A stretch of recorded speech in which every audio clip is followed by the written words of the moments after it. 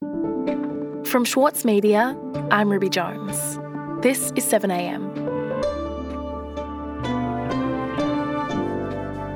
Across the country, COVID-19 case numbers continue to rise. The virus isn't going anywhere. In fact, right now, cases are surging, placing ever-increasing pressure on our health system. In New South Wales, there were more than 24,000 new cases of the virus recorded yesterday. Cases are again on the rise, largely driven by New South Wales, where daily numbers are now in the tens of thousands. And in Victoria, there were more than 12,000. Victoria's COVID peak is not even in sight as our case numbers rise to their highest level in 2 months.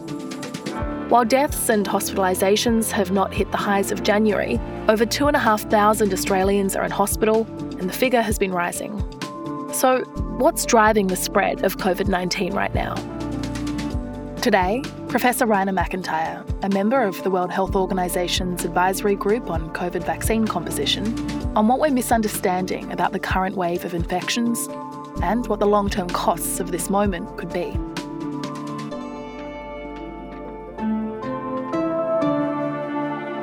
It's Thursday, April 7.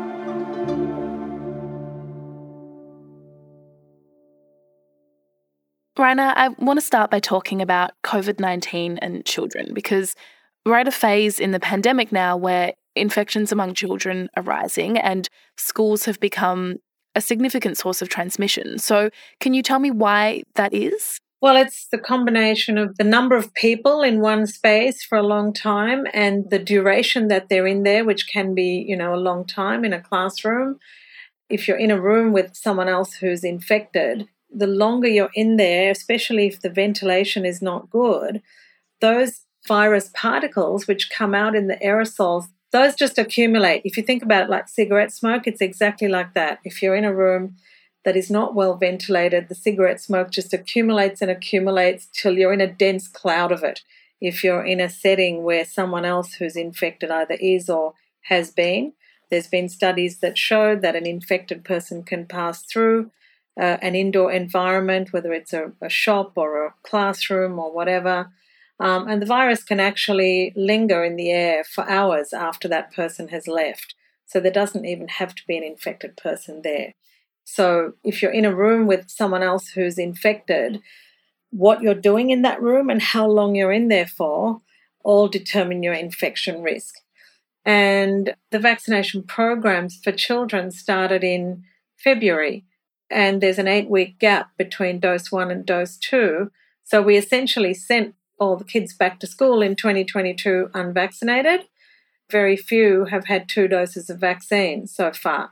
So kids are far less protected than the adults who have very high rates of at least 2-dose vaccination. And can you tell me more about the risks that children face from COVID-19 and what we don't yet know, I suppose, about the long-term effects that they might encounter? So in general, SARS-CoV-2 infection is less severe in children than it is in adults.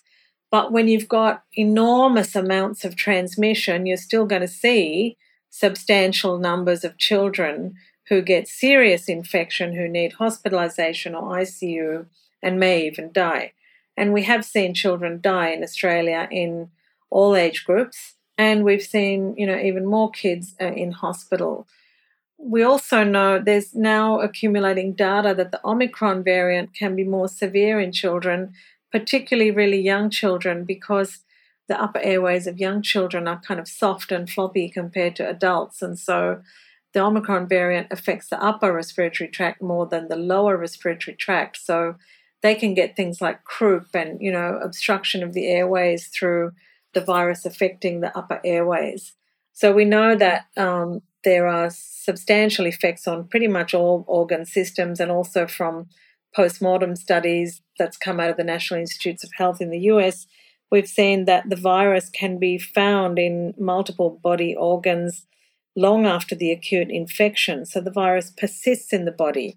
So we don't know what the long-term effects of the virus hanging around in your body might be. We don't know what the long-term effects on cognitive impairment and development of the brain in children might be. We know that there are what looks like irreversible changes, such as shrinkage of the brain And, if your brain shrinks, you can't puff it up again and fix it, right? That's a permanent change. That's the problem with the neurological system, that it's not like scratching your skin, the skin's going to grow back. There's some damage that could be permanent. So I don't think there's any rationale for being cavalier about it and saying, don't worry about it, it's fine. I think, the evidence we've got suggests we should be precautionary. Yeah. Well, what precautions should we be taking then, Raina? And I think by that I really mean, what should our governments be encouraging and asking of us at this point in the pandemic? So I think that the approach taken by many countries is a vaccine-only strategy, right? We've offered the vaccine to you, it's now up to you. Take personal responsibility. Well, 2 doses of vaccine does not protect against Omicron. The studies are pretty consistent on that. It doesn't protect against symptomatic Omicron. So you really need that 3rd dose. We only have it for 16 and up in Australia. What about a 3rd dose for 12 to 15-year-olds? And what are we going to do to get the rate of 3rd dose vaccination up from about 70% to 95% like it is for 2 doses? So those are things we can do to improve the protection from vaccines. And then we can add layered protections, including testing and tracing. The WHO is saying we have to keep testing and investing in the testing infrastructure. We can't just abandon testing and tracing. Perhaps the biggest change for many of us that we have to get our heads around is the fact that now it is up to us to do our own contact tracing. Another reason for not abandoning testing and making testing inaccessible is that you can't use antivirals. The promise of antivirals is that it will make it mild, and it'll stop people developing severe disease and going to hospital. But you have to be tested to diagnose the disease. You have to be tested early or the antivirals are not effective. They have to be given in the first 5 days of the infection. And at this stage, we just don't have that infrastructure for rapid turnaround of testing. School is back in New South Wales and Victoria, and as students ease back into lessons post-lockdown, they'll be noticing some new additions to their classrooms. Air purifiers are being rolled out across the 2 states to help prevent the spread of COVID. And then you need attention to safe indoor air, which is just as simple as measuring and mitigating. It's not an expensive thing to fix. And I think at the very least, people should be empowered with the knowledge of how the virus transmits so that they can do what they need to. If people want to wear masks, particularly in crowded environments, they should do so, and they shouldn't feel awkward about doing so. And many say they will. I wear it everywhere I go, so I think people will just continue doing it themselves regardless of what the government says. And then masks, I think we can't ignore the virus and hope that it'll go away.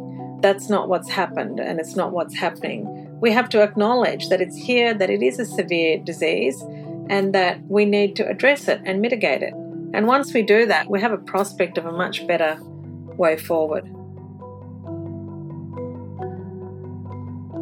We'll be back in a moment.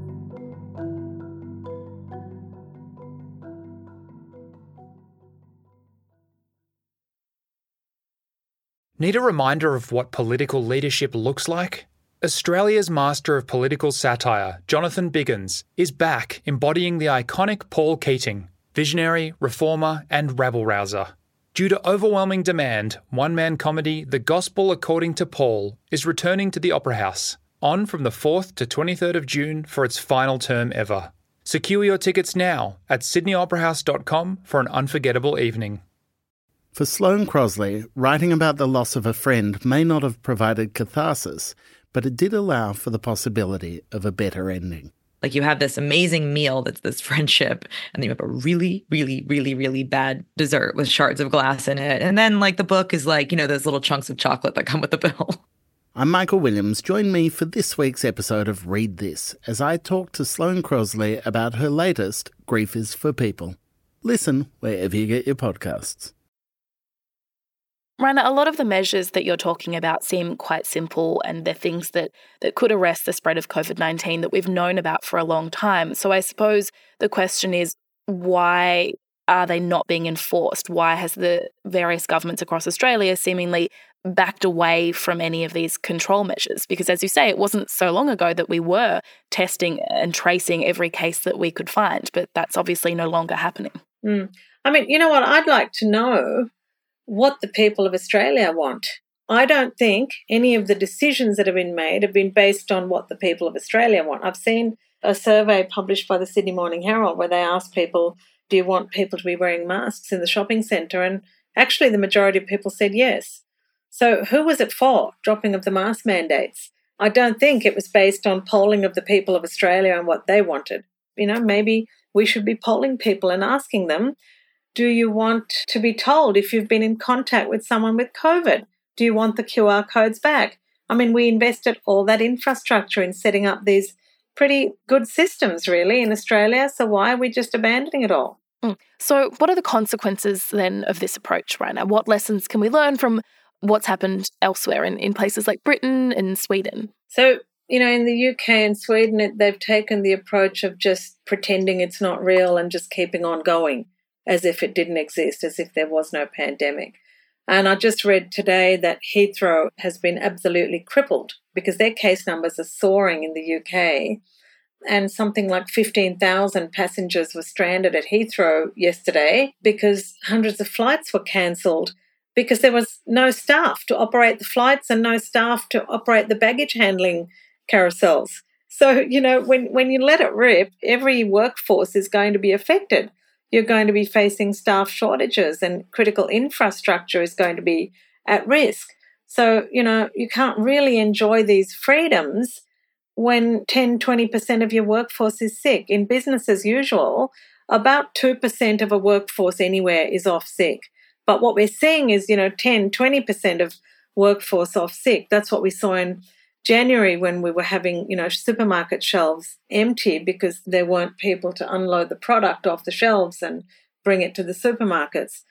So that's the kind of flow-on effect of not controlling transmission. And Raina, one assumption that seems to sit under a lot of the response to COVID-19 in Australia now is that we will get to the point where the virus is endemic. So I was just hoping that you could explain to me what it actually means for a virus to be endemic and whether that's likely to happen or if that is a misreading of the kind of virus that COVID-19 is. Look, there's science and then there is, you know, made up stuff. And during this pandemic, we've seen a bunch of people posturing and posing as experts who actually don't have even a fraction of the requisite knowledge, who have misused terminology like herd immunity, endemic, and so on, and it's become normalised. Sort of disinformation has become normalised in public discourse. Endemic is a technical term. It has a technical meaning. An infection like malaria is endemic. SARS-CoV-2 is an epidemic infection. It has a mathematical definition and a technical definition, and it means that case numbers can rise very rapidly in a short period of time, especially for a virus like this where immunity wanes both from vaccines and natural infection. Raina, it seems like what you're saying is this is not an endemic virus and it never will be, but it seems like the response that we're seeing to it is assuming the opposite. It's an epidemic virus, and epidemics have the tendency to disrupt society. They can disrupt your health system. They can disrupt your workforce. They can disrupt schools. And, you know, what we're going to see is just recurrent disruption and reactive knee-jerk reactions rather than, you know, if we accept that we need to do more than just give people vaccine and forget about it, then we can actually manage it so it's less disruptive. And so what do you think is likely to happen now, Raina? What will the next phase of this be? Well, it depends partly on whether new variants emerge, which probably they will, based on what's happened already, and what characteristics those new variants have. It depends on how quickly our vaccines can catch up. It depends on how agile we are with the vaccine policy and whether we add some of those other layered protections, you know, which I like to call vaccines plus. And that includes ventilation, safe indoor air, masks. Really, it depends, you know, on policy choices. So essentially, though, Raina, from here, it's really up to the government to decide how they want to respond, and that will dictate what happens. Public health is the role of government. That is their core responsibility. It is what we the taxpayers pay our taxes to the government for. We should expect services as in return, and the most basic of those is a right to public health. Thank you so much, Raina, for talking to me. It's a pleasure.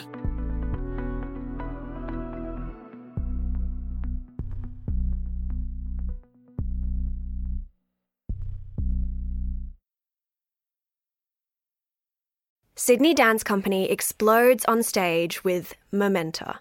This world premiere by acclaimed choreographer Raffaele Bonacella is unmissable contemporary dance. Strictly limited season from the 28th of May to the 8th of June. Book now at sydneydancecompany.com. Also in the news today, Australia will develop hypersonic missiles that can travel at least 5 times the speed of sound under a new agreement with the United States and Britain. The deal was struck under AUKUS, a trilateral defence pact between the 3 countries, signed last year. The agreement comes after the federal government announced last month that it will invest $1 billion to build new missiles and guided weapons in Australia. And vaccine mandates in public venues across Queensland will be lifted next Thursday. People will no longer need to prove they've had 2 doses of the vaccine at cafes, pubs, clubs, cinemas, galleries and libraries. Similarly, people in the Northern Territory will no longer need to prove they're fully vaccinated to enter a licensed venue. The state has also scrapped its vaccine pass system, effective immediately. I'm Ruby Jones. This is 7am. See you tomorrow.